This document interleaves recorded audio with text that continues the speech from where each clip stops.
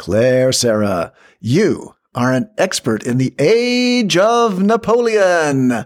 And so I thought we could probe your area. Pardon? Of expertise. Spelled wrong? Naturally. You're listening to Expertease, Spelled Wrong, the podcast where the world's most experts discuss their areas of expertise expertly. Expert comedy writer Claire Sarah and expert comedy writer Dan O'Sullivan bring their expertise to other unrelated expertises. Bonjour, mon petit Marion. Ladies and gentlemen, boys and girls, that voice you hear is the voice of Claire Sarah, French speaker, English stander, and expert in the age of Napoleon. Claire, welcome to the Expertease podcast, where we bring knowledge to the people who want our knowledge. I am just absolutely thrilled de mont to be here. I'm just going to interject because you are throwing in some French terms right off the top of the bat, and I want to remind you that our audience is mostly English speaking. Well, they will be happy to know that so was Napoleon. Perfect. Now, I love that you've divided the Age of Napoleon into three separate pamphlets that sort of cover the three main eras of the Age of Napoleon. Well, the Age of Napoleon is 42. Well, wouldn't that depend on the day and the month and the year? Yeah. And that was the very thing of the Age of Napoleon. No matter what year we were in, he declared he was 42. Now, I would have expected just the opposite.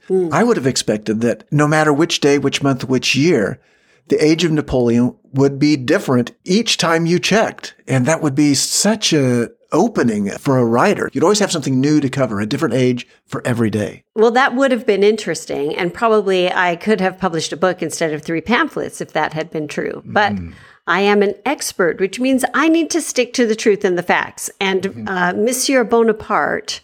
I'm sorry, Monsieur? Monsieur, that means Mr. Oh, got it. Monsieur is French.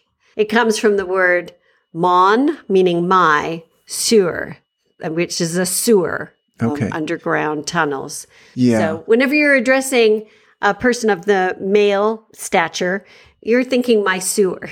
You are my sewer. Yeah. Stinky hole in the ground. Yes. Okay. Yes. I think that sums up men perfectly.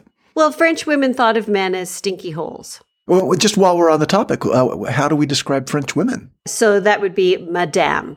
Madame. Right? Oh, I remember, like knock, knock. Who's there? Madame.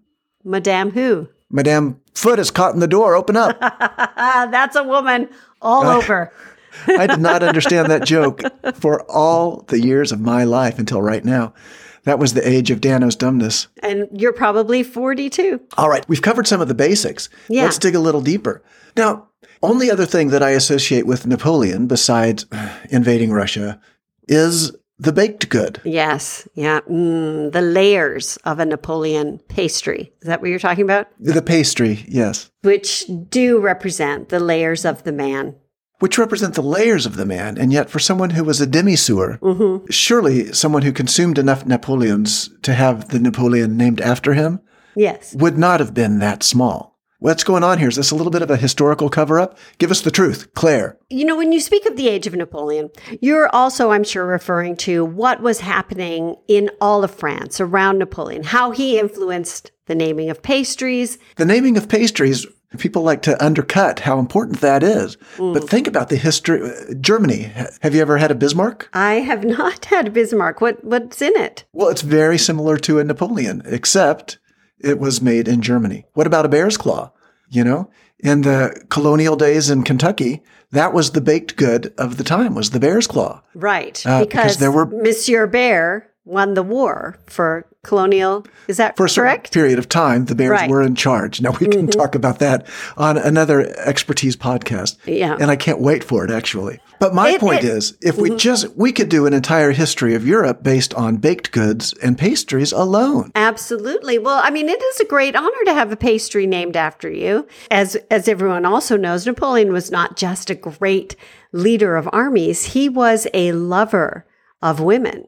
He was, that was the sugar side of his lard intake. He knew how to butter up a lady and sweeten her down.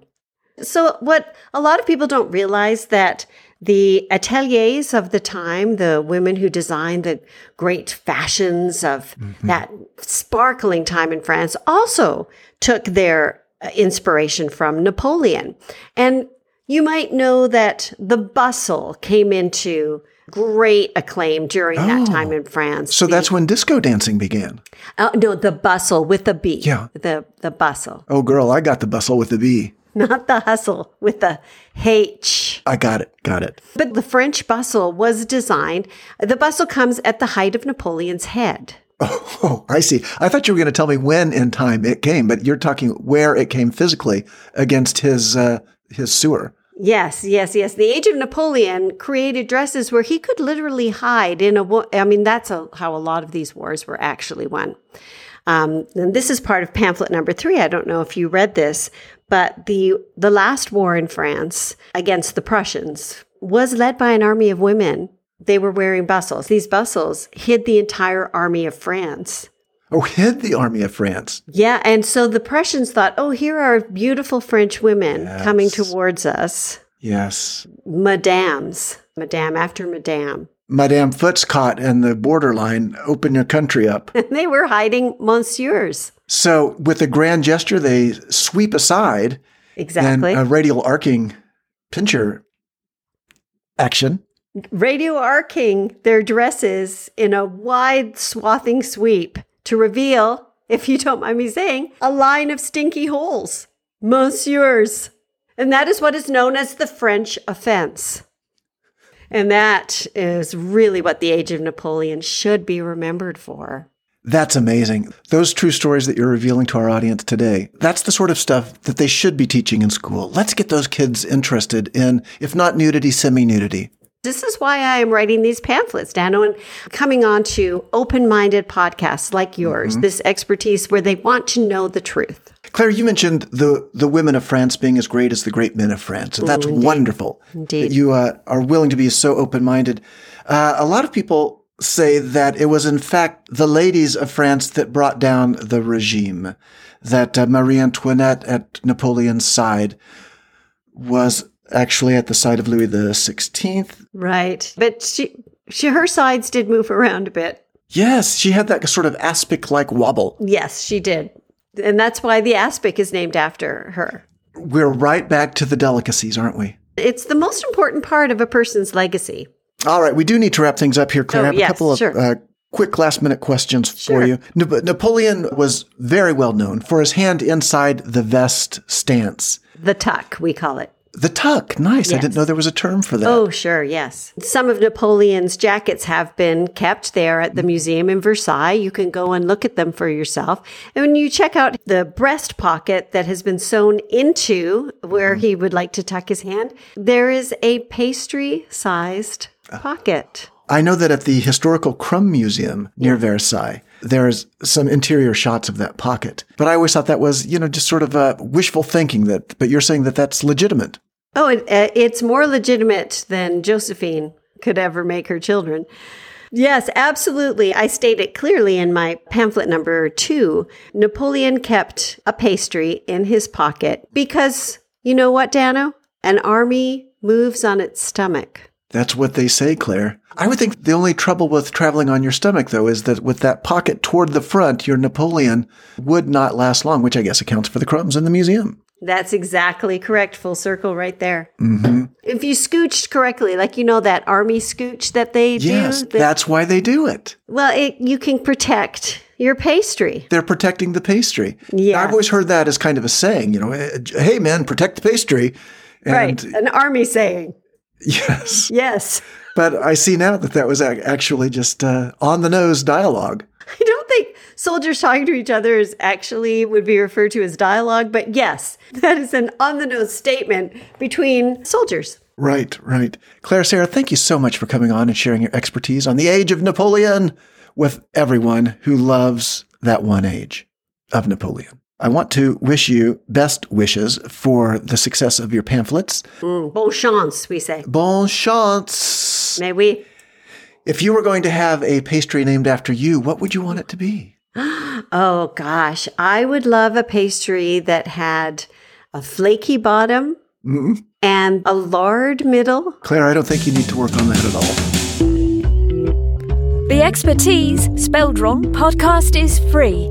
And, like the Amish, all are welcome. Be sure to sign up for our email announcements at funnypodcast.co and follow us in your favourite podcast app, like the expert podcast listener we know you are. You know, ironically, Josephine really did like the aroma of Napoleon, the man, not the pastry. Not the pastry. It's recorded in some of her letters. Oh, I didn't realize her letters had been recorded. Who's doing the voiceover work on that? Gerard Depardieu Is doing the voice of Josephine with his authentic French accent. Yes, yeah.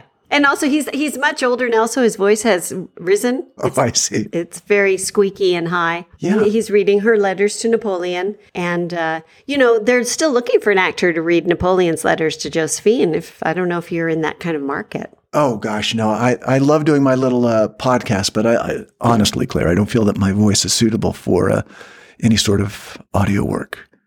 Sunday, Casey International Raceway. So sorry I brought it up. Nitro-burning, fire-breathing funny cars. That is very similar to how we think Napoleon spoke. I'm sorry, I thought I was doing Josephine.